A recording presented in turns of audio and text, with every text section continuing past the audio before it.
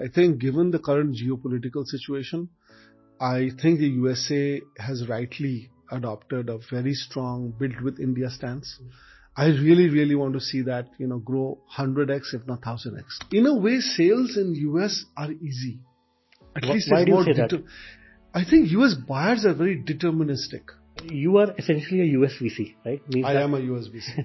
You invest 90% of your resources, be it time, money, in the US market. Yeah. What made you take the first trip 5 years back to India, and why have you been coming again and again? But VCs don't succeed on their own. Yeah. Right? It is a confluence of many things happening, which is supply side of founders. Yeah. What areas the founders choose to build in, and who do you sell it to? Build in India, sell in the US is not a trivial thing. US go-to-market is a very complex, multidimensional matrix. It's not, one script for... There is no silver book. There's no silver book. You should learn from the Zoho and Freshworks script. That's just one of 10 scripts, the one of 10 markets. Need for software, need for data, need for good applied AI products is going to be massively and still inflecting. And both need to move very quickly. Yeah. This is Siddharth Aluwalia. Welcome to the Neon Show. Today I have a very good friend with me, Bhaskar Ghosh, partner at 8VC. Bhaskar, you have a very interesting and unique background, right? Would love to dive deep into that first. And because you moved to India very young, right? Just after moved to USA. Moved to US very early in your career, right? Just after your IIT KGP. No, I dropped out from IIT KGP and then I did my undergrad at Jadavpur. Yes, very similar. And you went there for PhD at Yale. I did, yes. And after that, you served 20 years in the best of the tech there. Anyway, thanks for having me. I know this is short notice. Amazing studio. Thank you. You guys are doing amazing stuff. Very, very, very, very grateful to be here. I think, as I've told you, so for those of you who don't know, Siddharth and I had a great time at SaaStr. Yes. We became friends and then I went to your party. Yes. And I think we met and spent time here at this Leela. trip at Leela, and then very grateful to be on the show, which I was unaware that it's one of the big shows. So thank you for having me on. Journey, I'm an accidental VC, as you know. I'm a partner at a Bay Area firm called 8VC. I was fond of computer science, did a PhD, and then spent about a couple of decades in the industry. I was very fortunate to write a lot of code, build a lot of products, and also was lucky to help build great teams at Oracle, and then Yahoo, and then LinkedIn, and then a tiny fintech company called NerdWallet. So I think a lot of the experiences at, I would say, Oracle, at Yahoo, shaped kind of my professional worldview and culture. And yes, these were companies which are both pioneering companies, which largely stood the test of time and also had amazing culture internally. Yeah.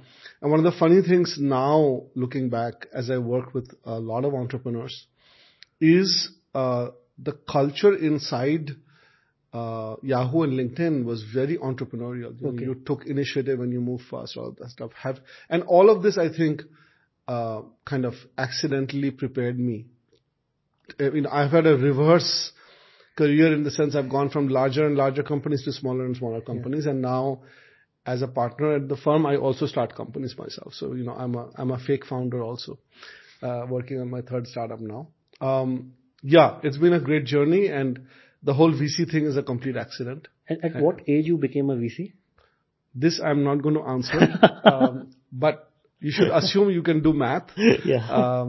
After my undergrad and PhD, and then spending about 20 years, so I was not a young spring chicken, while priding myself that I can still outwork you guys. But I think later than most people.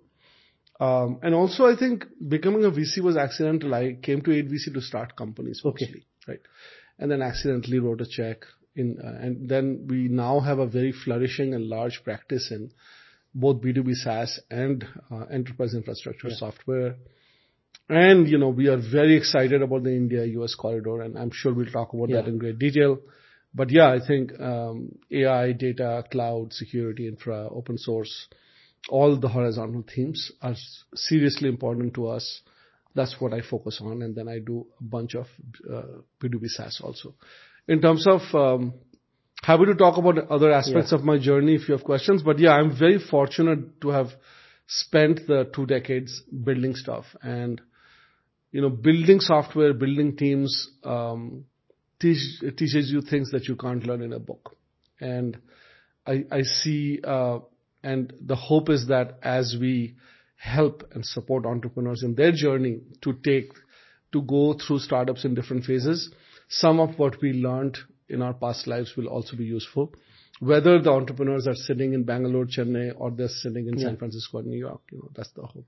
So another thing, what I wanted to ask to you is, before independence or during independence, like the time of independence, Calcutta or Bengal was the hub of scientists. The biggest intellectuals used to come from Science Calcutta. and tech. Science and tech. Both. Yeah, the first, I think, I might be getting this wrong, but the first Indian-built engineering university was called something else. It's what became Jadavpur. Yeah. Like the first, not started by the British, right? Yes, but what you're going to ask me a hard question now. And I call you a modern scientist, right? So why has Calcutta or Bengal decreased in producing the talent, right? Today, Bengal should have been the tech capital hub of India. 100% agree. You ask a very good and very difficult question. I can give you an outsider's view. Yeah. I would say, I think the undergrad engineering colleges like Shibpur and Jadavpur were absolutely world-class during our time. And of course, physics, chemistry, math in places like, Presidency College and others was absolutely world-class. I would say 2 things have to keep on happening for a city like Calcutta. A city like Calcutta became preeminently important because of the British. The Bengalis kind of absorbed stuff, not just English, and thought big. And it was the capital of US Empire outside London until 1990. That late? Okay. And then, they moved it to Delhi. Yeah.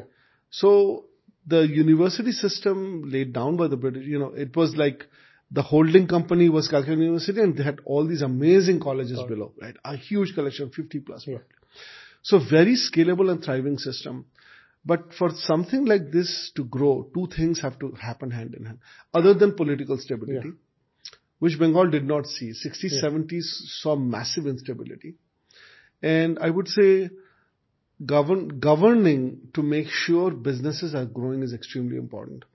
And I think during the rule that we had for 30 years, that systematically did not go well.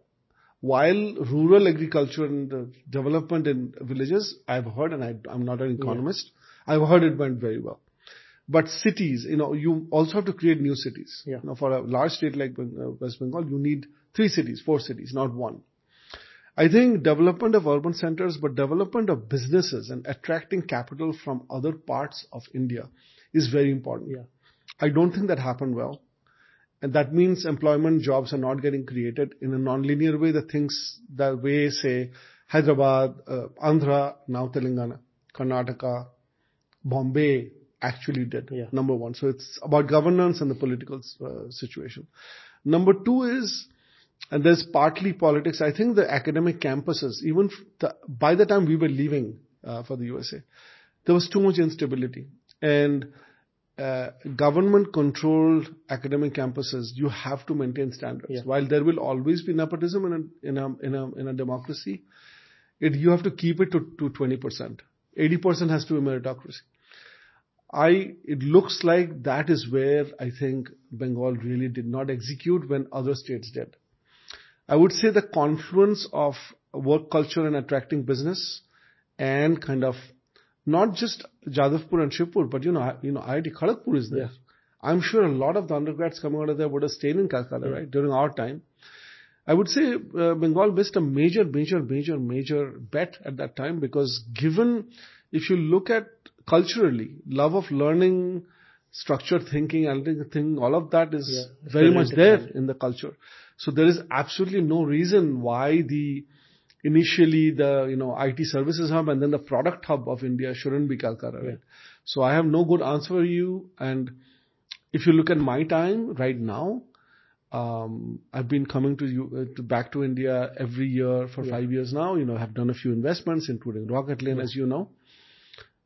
Much of the network look at this podcast. Podcast is happening where? Bangalore, mein, na? So Bangalore and Chennai, and even now I went to Bombay. I mean, the interest in working with people like us is overwhelmingly high. Especially, we from 8VC bring a unique background. I really hope that, infrastructure improves in Calcutta, but it's a long journey. I would say it's a multi-generational journey, right? The Bangalore explosion didn't happen in one generation, right? Even when we were in college, I remember Texas Instruments built a major development center here, right? Cisco built a major development system. Analog Devices built a major development center in IIT Madras campus. So you're talking about 45 years ago now, or 40 years ago, right? So this is even before my time, I think late 70s, when I couldn't even spell Bangalore. So I think public-private partnership has to come together. And it's a multi-generational thing about those two items. So one is maintaining academic excellence and one is attracting capital and interest. So and that's a long non-answer, but you just hit a sore point in my heart. But And you mentioned about Bangalore has exploded positively, right? You're spending amazing. I mean, most of your time. I will not comment on the traffic. I will not comment on the road and city planning. You can comment on it. But yes, go ahead. What's your question? So my question is, and you mentioned it started happening long back.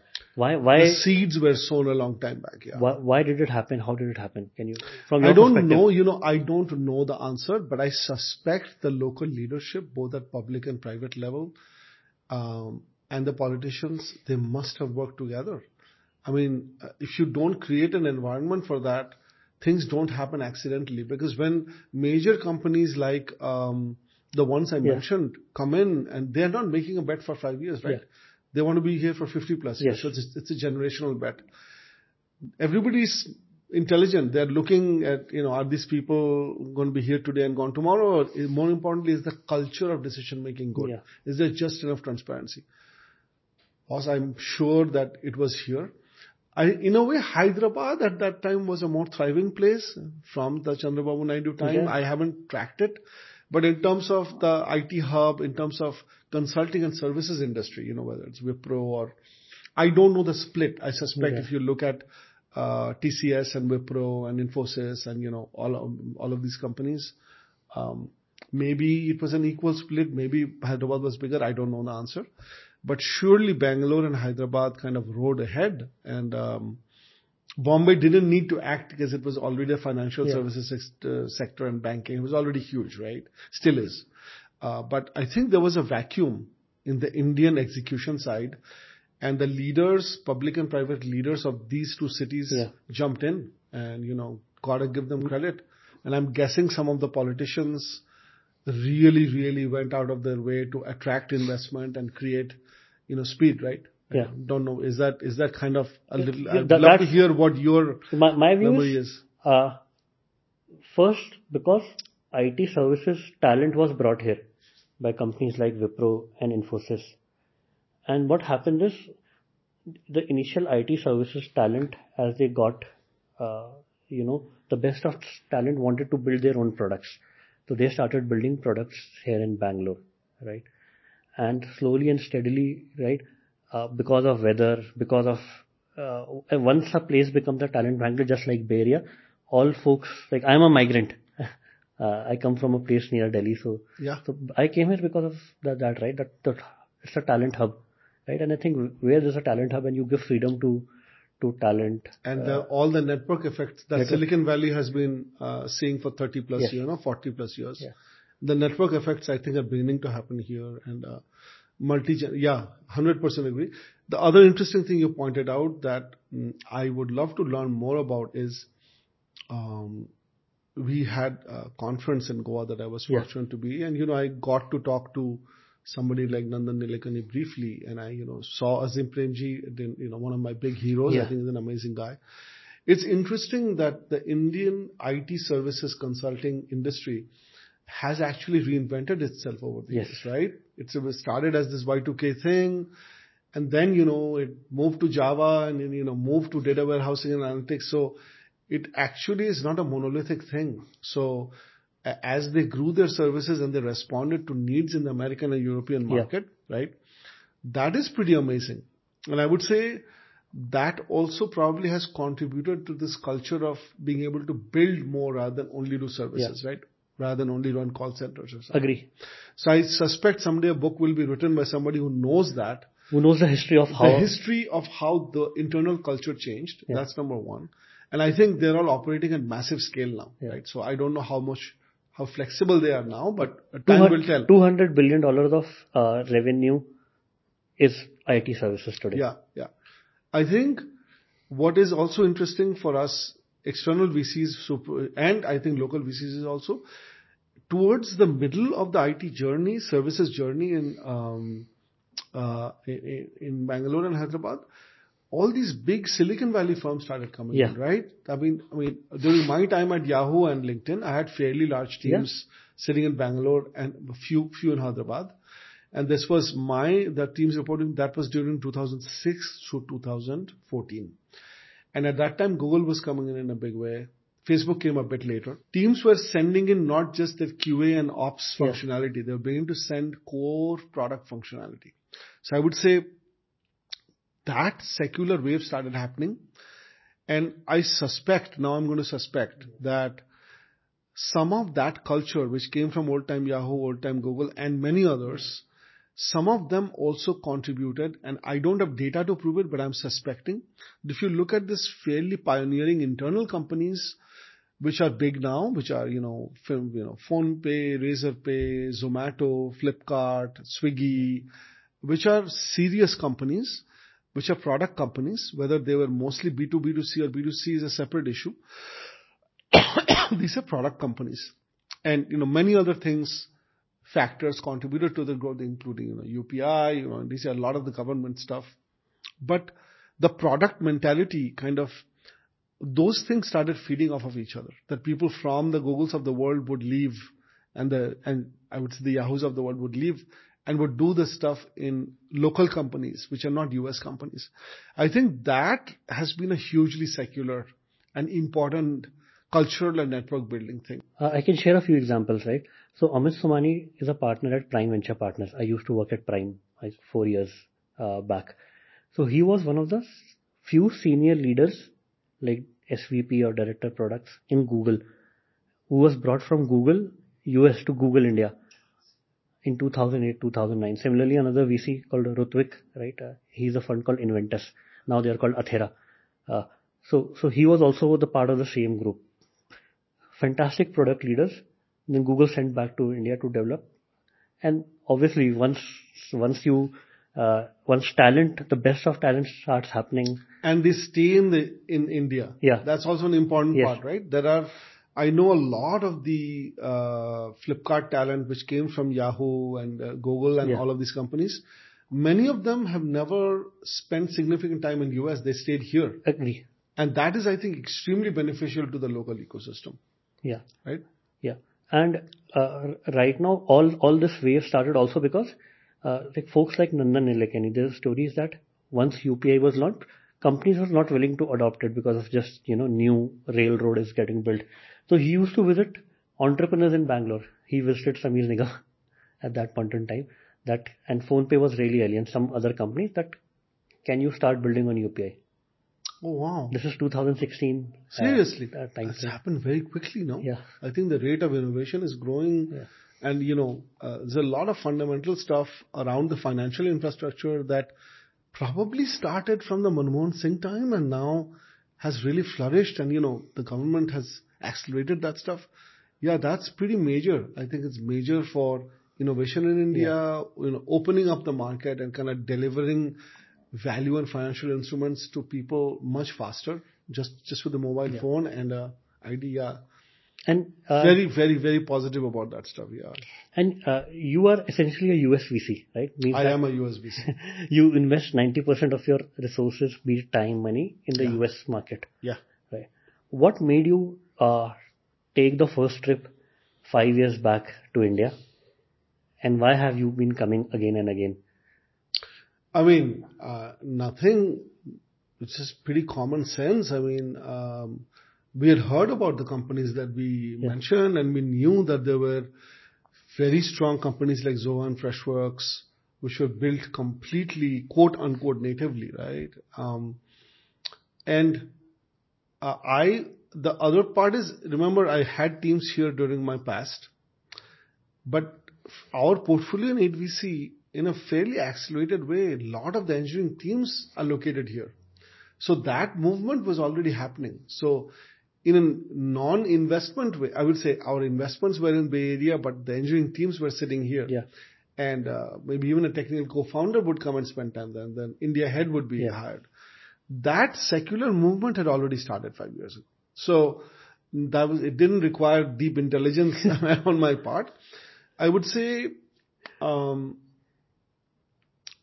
fact that there was energy on the ground, the fact that product companies were being built, the fact that SaaS was exploding was fairly obvious. I mean, also I had the benefit of not being bitten by the cycles that even US-India venture capital has gone through, right? I would say there has been a cycle where things didn't work. There was an early phase, I don't know when, 2011, 12, 13 or something, I don't exactly know. Much earlier. Even earlier, 2006, 7 then. 2006, and so 2002, 2003 is when Cleaner Perkins and Mayfield started dipping their toes in India. So almost 20 years ago. Almost 20 years ago.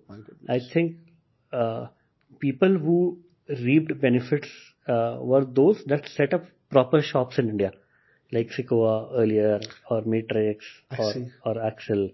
Axel, I think, took the largest bet among that they acquired an Indian VC firm called Erasmic. Shubroto is a very dear friend of mine. So, I know him from my grad school days. Yeah, so, but VCs don't succeed on their own. Yeah. Right? It is a confluence of many things happening, which is supply side of founders. Yeah. What areas the founders choose to build in, and who do you sell it to? So VCs don't build ecosystem. VCs are catalysts, right? If there is talent, right? I have no shame in it. Shameful. Well, I'll let you finish. If there is talent in an area, VCs will help catalyze through their expertise and capital. Yeah. So you're probably mostly right. Yeah, I mean, I think this also related to the India market growing, overall optimism, money in the ecosystem. And what we found is we have a lot of friendly firms here. We love a lot of them. At least 2 of them said, hey, exits in the US market is a little bit hard. We are doing well. Our companies are selling well there, but IPOs are a little bit more infrequent. But we are able to get liquidity from the Indian market because we are also investing in India, right? That was an interesting observation, that the outcome sizes are not as large as, Snowflake IPO in the US.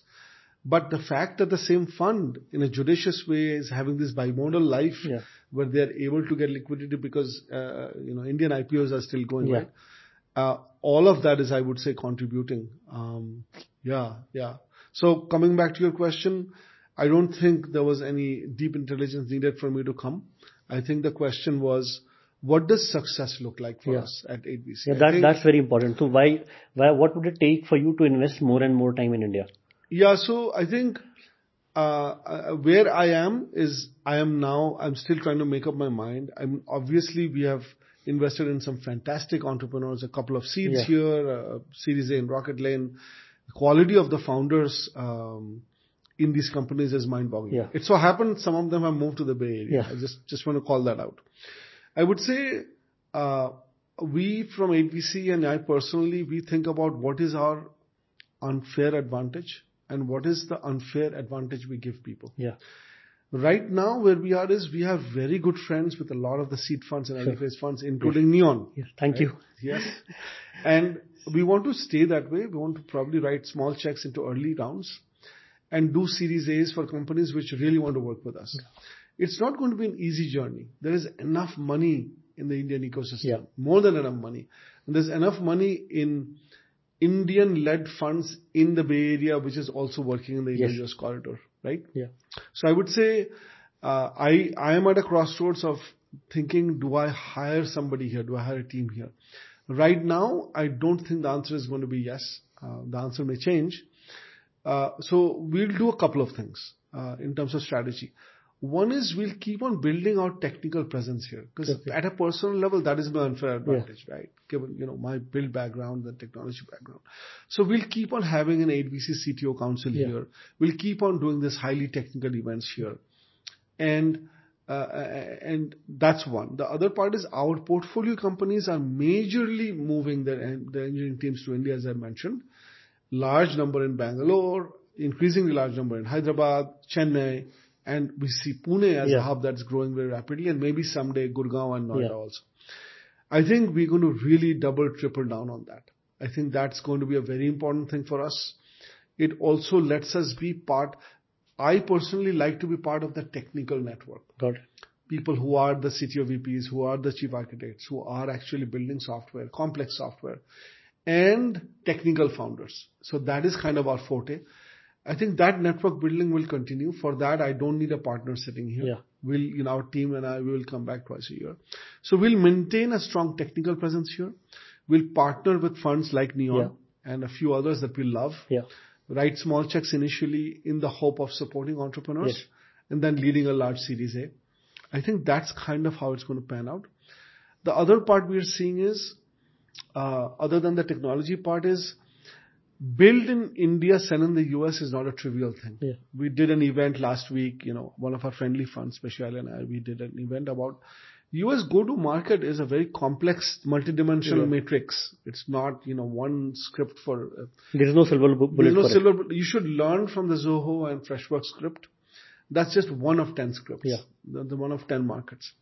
And the other thing we're seeing is at least one founder who is involved in go-to-market at some point in time, early in the company cycle, has to spend time either in New York or in San Francisco. There is no alternative for that. And when you and I went at SaaStr, we talked about that. And building that network out is what we are helping with our entrepreneurs. And I think that value add is a very important value add from an 8VC San Francisco perspective. And, I don't know if you know, a lot of entrepreneurs who we haven't even invested in.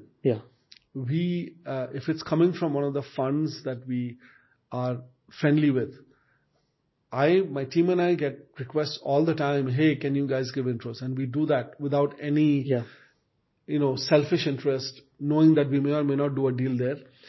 That we will keep on doing because we feel it's just the right thing to do, being entrepreneur first.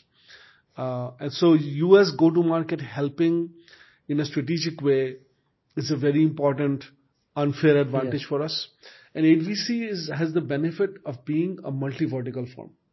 We have very strong investments in and networks in supply chain, logistics, insurance, fintech, health IT, bio IT, defense. And that is probably an unfair advantage we bring to the table. And we are happy to help entrepreneurs from here with that. So I think that's how we're going to approach it for now. And the successful outcome for you would be companies like Rocket Lane where you led Series A or IPOing something like that? Yeah, I don't know. IPO, I mean, obviously we are in the business of returning money to LPs. So some sort of liquidity event. But in terms of midterm, yes, being able to participate in pre-seeds and seeds with you guys, but leading A's, at the minimum B's where we can build up ownership, because that's important for us and our LPs. And, investing in high TAM areas, right? Where the TAM is large enough so that if a company executes well, scales well, builds the right flywheel for product and for sales, there will be an outcome in mind. And whether it's through an IPO or a large acquisition, that part I could. But yes, that's the journey. And you and I had a previous discussion that Indians, SaaS entrepreneurs, or maybe, we can say the product entrepreneurs, tech entrepreneurs, they're not building enough differentiated products. Would love your perspective on that. That's a hard question. I think there's a macro phenomenon which us VCs in enterprise software have to be cognizant of. So if I broadly separate out, if I broadly separate enterprise software out, let's ignore vertical SaaS for now. It's a huge area, collection of, let's keep that aside. But just for horizontal software, let's say there is enterprise infrastructure software, all things around data, AI, DevOps, security, cloud. And then there is departmental SaaS, which is sales, marketing, HR, so on and so forth. Things are crowded. Us VCs have written a lot of checks in the last 10 years.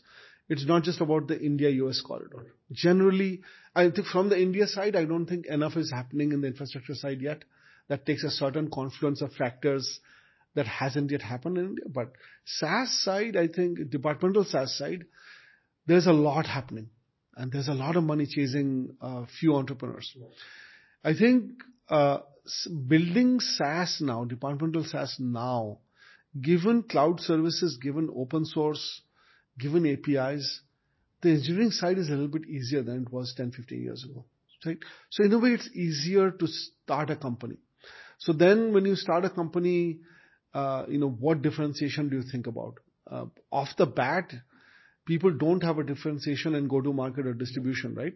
A side comment is, one of the reasons we stay interested in infrastructure is infrastructure in those 4, 5, 6 tiers. Open source distribution remains an unfair advantage if you pick the right open source project, right? Our company Acrel, which came out of a very successful LinkedIn open source project called Data Hub. If you look at their unfair advantage, they have an amazing, technical founder set, amazing engineering team. But distribution is because of initially bottom-up open source working, network effect, right? Coming back to SaaS, it is not an easy time. It's not just about Indian entrepreneurs. Let me make it, even in the Bay Area, even in Seattle, and we see companies coming from New York and Seattle also, largely from Bay Area. It is not trivial to think of differentiation upfront, right? So where will differentiation be when things are crowded? First thing to think about is, as people think about think about it, how will very deep, sticky, valuable departmental SaaS companies be built? Well, you have to capture a few workflows, which has high economic value. Maybe high difficulty also, because then not enough. But somehow you have to make something around data work. Lots of data has been brought in, integrated, the whole, Palantir story. Yeah. Palantir was founded by the founder of 8VC. So then you start thinking, as you work with more data and you win more workflows and people pay for it, very sticky SaaS companies tend to be built where there is some platform and data moat placed somewhere. If you think about ServiceNow, they're still sitting on this data moat, which is their CMDB. If you think of Salesforce, they're still sitting on what is essentially a database, which is their CRM database. Same is true for Zendesk. Same is true for ServiceNow. Same is true for Same is true for Workday. If you look at Rippling, while they have built common data models so that they can move from department to department, ultimately they're trying to build a data moat. Now, how such companies are possible? You can start with a wedge. I would ask those questions. That shouldn't dissuade entrepreneurs from doing B2B SaaS. And I say it again, it's not about India or US founders. Any founder. But what we have found interesting is second-time founders in these areas tend to have thought of that a bit more, who actually played there. We see a little bit of more like insights around, okay, I'm going to go in with this wedge use case. I know the economic value and the budget geometry I'm going to hit. But finally, I know I'm going to go after that other cross-sell use case and I'll get a larger data footprint growing. Probably thinking like that is going to help. And we love to see that from an 8VC perspective. We love to see that. That's kind of, I'd put it in that positive light. And I would say having those insights are harder. And I'll make a judgment call now. Having those insights are harder for first-time founders. Because you really have to go build in these departments to know what is true, what is not true, how are budgets deployed, what the difficulties of workflows are. And do you even need a source of truth system which is different? You see what I'm saying? Yeah. So I would say we from 8VC like to hear entrepreneurs who have thought about this a bit at the beginning. That's about it. And then, distribution in SaaS, departmental SaaS tends to be hard. If you look at Rocket Lane, what Sri and his founders, his co-founders have done is they have built a community around them. Yeah. Right? They've almost tried to create a category, right? And I mean, a lot about, Sri extremely well. Is that a pattern? Don't know the answer, but that's an interesting thing to observe. Like if you want to go play in SaaS, do you build an adoption community there? How do you tell the story?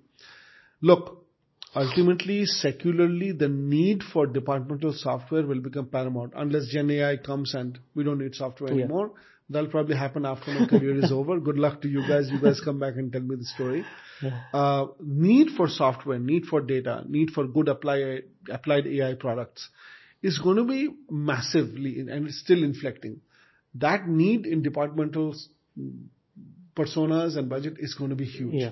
It's already huge. It's only going to get bigger. So great software companies will be built in these areas. The reason I went on for a long time is the next level thinking by the founders is going to be very important around the mode, around go-to-market, around distribution, around maybe a play around data. Yeah. We like to see that. That's all. And does that make sense? I'd be curious, brief thoughts from your side. It makes sense. I think where you play and where Neon plays, we'll see how it shapes it. But half of our portfolio and the folks that you have bagged, right, in India, Clearfield and Rocket Lane, they're all second-time founders. Like we have bagged Atomic Work. Very GTM, important observation. Yes. GTM Buddy, FinCent, and like out of a 50 portfolio Amnic companies, also. 50 portfolio companies, half of us are portfolio second-time founders 100%. who have built and sold SaaS, and now they understand the TAM problem really well, the enterprise insights problem, department insights problem really well. So they are taking time to interact with customers before even writing any code. They are traveling to US, spending time with customers, organizing dinners 100%. for their customers. I think this insight to first-time founders comes quite late. I see. And we say, obviously, right, large companies will be built by first-time founders, there's no doubt, right? No doubt. No doubt. But the incubation period of the first 3-4 years journey would be, we have seen it tough. We have historically seen out of 50 portfolio companies, 15 are above 1 million. 2/3 of them are by first-time founders, 1/3 of them are by second-time founders. And those companies above 1 million by first-time founders started in 2016-17 timeframe. They did the last pivot in 2020. That worked, and that is helping them to take them to few million dollars. Yeah. By the way, there are two things I would never discount. One is Indian hustle and ingenuity. Yeah. Do not discount that. So, do not discount that. Second is, I think, the ability of younger founders to have high EQ and high learning ability is, think about it, man. Look at Google, look at Airbnb, name it. Yeah. Think of Facebook. You're talking about fairly major generational companies which came from very young founders. And the ability of young people to pick up signals and adjust and move faster than anybody else. From a personal and ADVC point of view, that not going to discount any of that. So first-time founders are hungry and second-time founders are wise. So you need to have a combination. And both need to move very quickly. Yeah, both need to move very quickly. So, Bhaskar, you have spent almost 30 years in the US now.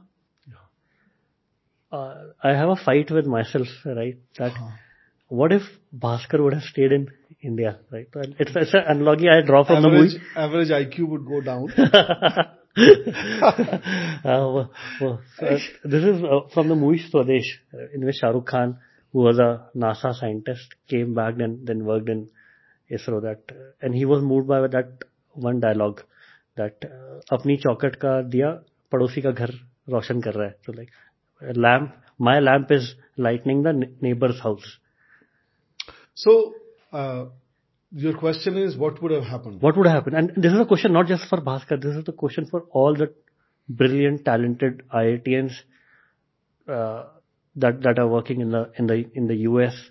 Right? How could we retain them? What could stop the reverse brain drain? Yeah. So I think It's a marketplace question. I think if you look at the speed and the phases that India as an economic entity, cultural entity in a nation has gone through, right? India has made amazing, startling progress since 1947, right? If you look at the first one-third or half of India, when the whole, India had to build itself an infrastructure. Yeah. Its own infrastructure, whether it's power, whether it's making sure that you don't have famines. Yeah. Think about it, right? India hasn't had a famine. That's mind-boggling, thinking of the British created famines in India 3 times. I don't know if you guys have read about all that. And the Bengal famine was And Bengal famine, Madras famine, and it's done by British and Indians together. But that's a complex religious question. But India was not self-sufficient from food perspective. So from power, food, education institutions, all of the stuff we take granted now didn't exist. So the first 20, 30, 40 years of state-controlled, centralized planning was probably necessary. Yeah. That Pakistan, Sri Lanka probably didn't do in the same way, right? So I think India has gone through these phases. Yeah. And in our generation, so I would say I'm one generation before you, if not more. I think when we graduated from computer science, there's very little opportunity. We had an on-campus interview, HCL, and I didn't even know. This is Jadavpur you are talking about? Yeah. No, I did one interview. I did 2 interviews in India. I did an IIM Joka interview, and I did a HCL interview. What is IIM Joka? IIM Calcutta. Okay. Joka is the name of the little town outside of Calcutta that Indian Institute of Management is, right? Okay. It's one of the top. Yeah. At my time, I am Ahmedabad and I am the Calcutta were the 2 top. I am at Bangalore, Ahmedabad. And so, I had a job offer for 2,240 rupees per month. I still have the offer letter. But you had the MBA offer or job offer from IIM Calcutta? No. I had a job offer from HCL. Okay. And a job offer. There were very few jobs. So the economic opportunities did not exist. So that's one. The other part is I was always interested in computer science, so at a micro level. And going and doing a PhD in a good place in USA was always like studying algorithms was my passion, right? So it's a very micro thinking. There was no major thinking there. And that time, it wasn't that easy to find a professor, get into IIT Madras or Kanpur, the only 2 places. Even Bombay, IIT Bombay CS is not like now it's like world's top department. So in our generation, the opportunity was not there. Yeah. It's just as simple as that. For somebody like us, a group of us who wanted to study. So it's a micro decision, right? It was not like you're running away from India, you're running towards something. It so happens that a confluence of hard work, history, and all the infrastructure that post-independence India built in a painstaking way is the reason why the industry, including the IT industry that we talked about previously in this podcast, developed. And then the network effect that you and I just discussed happened of how that journey took 20 years, right? Now, I have a lot of amazing friends who did their PhDs and came back as faculty. Okay. A lot of friends. And they are very well-known professors in IIT Kanpur, IIT Delhi, IIT Bombay, IISc Bangalore. They have started institutions like literally. Yeah. So I would say I didn't want to come back and become a professor. Academia was not interesting.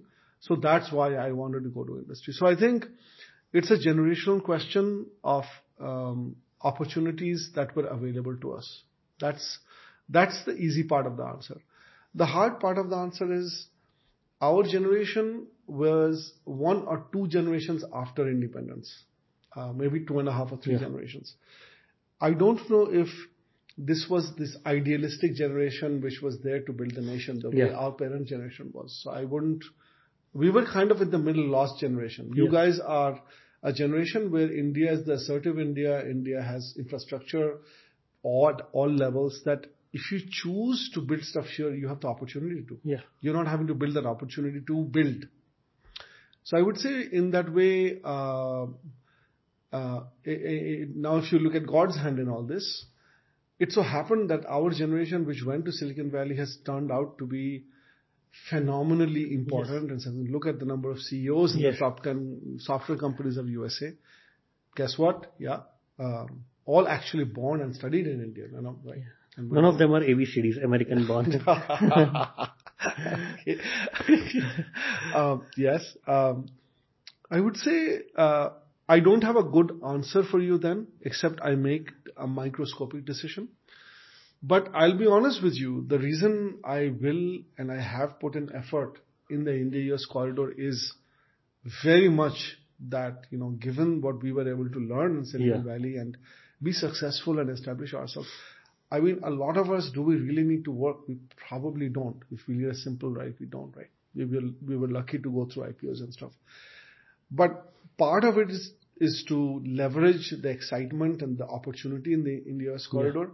But I'll be honest with you, on top of that, while I'm a US citizen, I want to contribute to things in India, right? I want to contribute to tech entrepreneurship. I also want to contribute to rural infrastructure and NGOs. Both are passions for me. So I would say I don't have a good answer for you, but about the backward-facing question that you asked, but I have a pretty damn good answer for you in a forward-facing way, that a lot of the reason I'm sitting here and doing this is not just because I'm a Silicon Valley VC.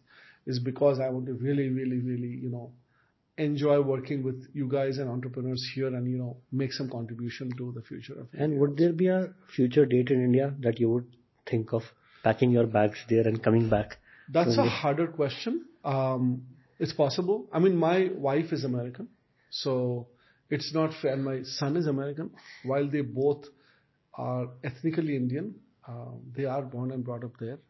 It is up to them to decide if they're going to spend time here. So from a split family perspective, it's not an easy logistical thing. It all depends. It depends. If we start some things which requires me to be here in person more, why not? I think, it would be just an amazing opportunity to be spending more time in the cities you discussed. I mean, I was in Bombay after so many years just 2 weeks ago. The energy of the city is amazing. Just being there for 2 days and meeting people, just the positivity. And, Bangalore, I've already told you, right? I just feel so excited being here. Even in the event we did last night, right? We did one with Stellaris. I stayed, I don't know, I think I had to stay till like 11 to answer questions. But if people are doing all kinds of startups, they're trying to solve hard problems. And, I was fortunate. But I'm saying the energy that comes back from the young entrepreneurs is very attractive to me. So if luck and destiny have it, yes, why not? So I'm not writing that off. Earlier in a conversation, you mentioned that SaaS is exploding in India. Can you share some numbers, some stats, or your perspective on that, even emotional perspective? Why do you feel that? So is it exploding? I would say from a pure numbers that you will have access to, I don't. The sheer number of deals that I've taken calls around first time and second time founders in just departmental SaaS, it is huge. I mean, it is almost equal to the number of departmental SaaS deal meetings I've taken from founders in the Bay Area. Okay. Equal. And I have said no to a lot of meetings even then. So sheer number. Now, the question is, why is that happening? It's a more interesting question. I think just the optimism and the confidence in thinking that I can build something and that I know a certain departmental problem, that is inflecting. And people have, if you look at the Freshworks, what you call the Freshworks Mafia, and you know them extremely, you're an investor in some of them. I mean, it's a generational company built from Chennai, just like Zoho, and, hats off, man. I mean, this is what Girish and his cohort have done. Not just the outcome, but the culture they have built inside those two companies is phenomenal, right? It's almost like old-time Yahoo kind of culture, highly entrepreneurial. Look at the number of people coming out of their starting companies. That means they have developed confidence to stand on their own. Second, they have confidence they've learned some subdomain really well. Otherwise, people don't do that. So I think we're almost in the second to third wave of people coming out where it's not just, also the other thing we really love is it's not just from the top schools. The entrepreneurs, I mean, if you look at Freshworks and Zoho, it's almost like they didn't hire from the top school. They Yeah, hired from this. they neglected top schools because and they from these real hustling, cultures. And Girish talked about it in a very deep way when he came to Joe's house. We hosted him in Woodside. Okay. Girish and Joe and I hosted Girish back in the day. When was it? Like 6 months ago, a year ago, I forgot. And he talked about that. He talked about how he himself didn't go to an IIT and he hired from all these non-IIT. And it's a very powerful narrative, right? Very counterintuitive. And I would say there is supply side economics playing out in the courage and the skill set of founders. And it looks like the network effect of knowledge has happened in SaaS. Hasn't yet happened in infra. So that's also important to point out. You're not seeing even a small fraction of that number happen in AI infra, data infra cloud. Not yet. It'll happen. Do not count out. As I said, do not count out India. But I think dev tools, it's happening a little bit more because there are about 6 to 7 million programmers in India. So even from like tier 1, tier 2, tier 3 cities, open source is happening. But I think coming back to your question, there are certain root drivers which have come true. Yes. And that's partly what I think is the reason. And you see the next generation of Indian entrepreneurs. You have observed this generation, right? From Girish to, let's say, Shri from Rocket Lane. The next generation of Indian entrepreneurs having certain edge or better in any way to a certain scale, like say, not by a wedge. I have been very impressed. I don't know the generational divide, but I have talked to a lot of entrepreneurs who are not even investors in, because we have built a good brand here, built a good set of relationships here. A lot of founders have come and talked to us or talked to me. I have found certain deepening insights about the practicality of wedge use cases and go-to-market. And that doesn't happen from reading a book. I think that is happening from a network effect of knowledge and word of mouth. What was your question again? So my question was the next generation of entrepreneurs. How are they? Are they better? Are they different? I don't know if they're better or different. They are surely the hustle, and they're coming from, number one, coming from a wide variety of schools, not just the top IITs. That's great. Hustle in terms of the art of the possible is what I'd say. The number of founders I've talked to, something around product analytics, something around, video infrastructure, something around, they know use cases and have already seen somebody trying to sell into that use case before. So I would say this, as I said, wedge use case, go to market, the tribal knowledge has grown in leaps and bounds. And I think I see that as a huge differentiator in the founders coming in now. They are not starting from scratch. Maybe they were junior engineers and junior managers and programmers or product managers in successful late stage startups, not just IPO companies. And they are bringing a lot of use case confidence and the confidence that if I build this and this, I'll be able to sell it. So that's number 2. Number 3, which I think is just beginning to happen, is that these same founders have decided that as they build the initial versions of the product, and maybe even sell into the late stage Indian startup mafia bit here to get a little bit of product market fit going, they have to move to the US, right? That is almost a given in the conversation. That was not true 5 years ago. Surely not true. So I have seen these 3 things change. And since we talked about it, what would it take to produce 100 Freshworks like outcome from India? We are talking about B2B SaaS. B2B SaaS and infra and all the domains that B2B. I think we talked about the wedge use cases, we talked about data moat, we talked about owning workflows. I think all of them have to be true. 2 more things have to be true. I think supply side economics of founders we have talked about. I think ability to span leadership across US and India. Look, 8VC is not doing India market right now. So I don't want to comment on that. It's about building in India, sell in Europe. Exactly. That's why we're saying Freshworks like models. Fair enough. I think building relationships, networks and flywheels in go-to-market in the US knowing which part of your inside or direct sales is going to sit here. What is your top of the funnel? Yeah. How much will it be India? What has to sit there?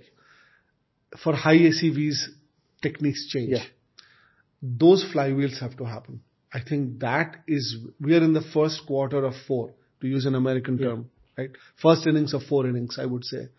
That has to grow. I think we are a little bit away from that formalized flywheel knowledge. So that's number 1. Number 2 is TAM and market readiness has to be there. Right now the US market around SaaS multiples is going through a much needed fresh look at it. Yeah. People are asking questions about unit economics, about margins. Maybe we have now on the US side been much harder in asking those questions. So things will soften a little bit. We're going to be a little bit more gray area. But I think ultimately businesses have to show a path towards profitability. That's a fair requirement probably. Yeah. I would say all of this will only be enabled by market pull. So certain classes of software have to become extremely important in departmental SaaS. Those are the 2 secular things that are needed. Yeah. How do you predict that? I don't know the answer. One is based on hard work, which is the flywheel of sales, go to market. How does certain classes of software in certain departments, whether it's departmental SaaS or automation or whatever, I think that's a harder question to anticipate. But I think those 2 things have to also happen for 100 outcomes like Freshworks to happen.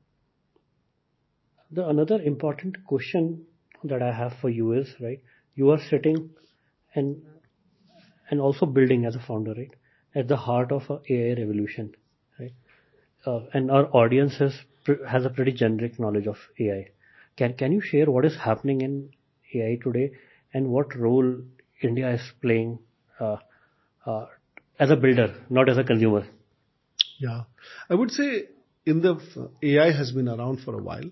So I would say machine learning AI, the machine learning part of AI has been used and democratized from the Silicon Valley companies, Google and Yahoo primarily, and then Facebook, LinkedIn, others that you know about. In the context of primarily initially B2B2C and B2C. Yeah. Because you needed this real-time stuff, you need recommendations and all the use cases. That has been there for the last 20 years. It has been perfected. I think one important secular thing has happened in the regulated industries like finance, like banking, like financial services, little bit of healthcare, is increasing usage of AI in use cases inside so that the enterprises have set up the business processes, the development processes and the talent to focus on usage of primarily machine learning, maybe a little bit of deep learning in the context of top line and profit. Yeah. That is very much here to stay. So we're probably in the second innings of that revolution of 4. I think as you guys know, in the last 6 to 12 months, this whole family of AI models called large language models, which is based on hyperscalers, essentially crawling the whole universe and, building kind of time series predictive kind of models and enabling English language as a query, essentially as a domain language to query things. So for certain use cases, it is just showing mind-boggling results. Obviously, all these use cases like, content in marketing, like code through copilots, like intelligent decision trees and interactions during, customer interactions and, many more. Maybe someday even business analytics, how do you query a data warehouse? Lot of these enterprise use cases are becoming very important. Anything around workflow automation, where there is unstructured data flowing through it, right? Think of it as RPA version 3.0. All of these use cases we anticipate will be profoundly impacted by this whole revolution in foundation models and generative AI. Now the question, I'll come to your India question. I don't know that answer very well. So it is looking increasingly likely that with the usage of LLMs and family of models, a lot of these business processes and a lot of these pieces of work that are happening today in enterprise are going to be impacted. Now you can start thinking about, what does it mean for VCs? What does it mean for the large hyperscalers like OpenAI and Google and Amazon and, who are building these huge models? How will current industry, SaaS industry use it? I think it remains to be seen where the VC investable piece is going to be. It's not clear to us. We are working on it. We're thinking about it. Maybe even trying to start companies in these areas. Is it going to be, is there opportunity in automation, right? In many verticals. I think that remains to be seen. In terms of India, I would say some parts of Indian IT services and consulting sector, which has reinvented itself over the years. We mentioned it early in this discussion. It would be exciting to see how they use it. I think you'll see a revolution there, and Indians there are enough technically good people sitting there, and there are very creative and hustling people. I am excited to see that part. That instead of us thinking they'll be disrupted, I suspect Indian services and consulting sector will start using generative AI and will actually come up with new stuff. That's one. Well, that may or may not be VC investable, right? So I'll keep that aside. But I'm very excited by that. In terms of AI-enabled products, in terms of infrastructure for generative AI and machine learning, we haven't, I think that requires a certain wave of talent and network effects to happen. And I'm hoping funds like Neon, back entrepreneurs, which actually cause that.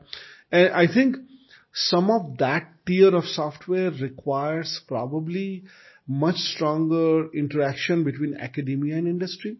If you look at a lot of the contributions of AI, while it is, earlier contributions used to come from IBM and Bell Labs, a lot of contributions have come from Facebook and Google, as you see. But I think a lot of the roots of AI came from academia, just like roots of internet came from there. I think some magic has to happen in the Indian ecosystem, in the confluence of academia, government labs, private and public sector, and, companies for some of that innovation to come. I don't know enough to bet on it or tell you when it's going to happen. But coming back to the main point I made, I think in the consulting and IT services sector, you're going to see some really interesting stuff coming from India. That is my bet for today's podcast. Thanks. And coming on to, conclusion of a podcast, right? Indian entrepreneurs have been moving to the US, right? Either to start companies or to build their go-to-market arms, right? Yeah. What are the few things that you think we can learn faster from entrepreneurs in the West to succeed there?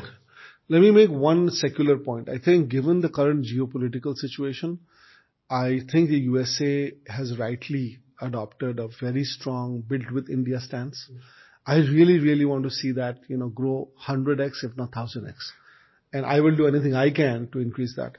So free flow of talent in both directions is really important. Visa stuff is really important. And I hope both sides can make that happen well. So that for a VC and a builder like me, really want to see that happen, that people can move, not just goods and software, people can move back and forth. Because Indian just want to make a statement. I got my visa after 2 years. I applied in 2021, got in 2023. I am being put on the spot and I have no answer for you. And I hope that the US administration, that it gets accelerated, because I don't see any reasons for Indian entrepreneurs to just go to India, to go to US and never come back. I think opportunity is growing so fast. There should be very, very fluid movement of talent between the two countries, number one. Number two, I think some interesting thing has come about selling in India versus selling in US. I think, in a way, sales in US are easy. At least why do you say that? I think US buyers are very deterministic.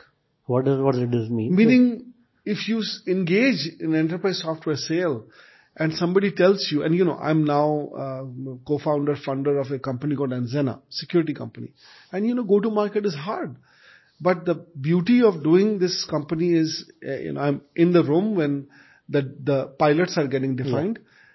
The acquiring side is saying, if you do this, yes, I'm going to pay you 50K, 70K. And that is largely 99.99% true. So they don't bluff, you are saying? Yeah, not only bluff, they are very matter of fact. they are not, this is not a nepotism based sale just based on relationship. Yeah.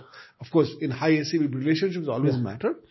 But here, the culture is, hey, this is what I need. It's almost like a consumer culture. Yeah.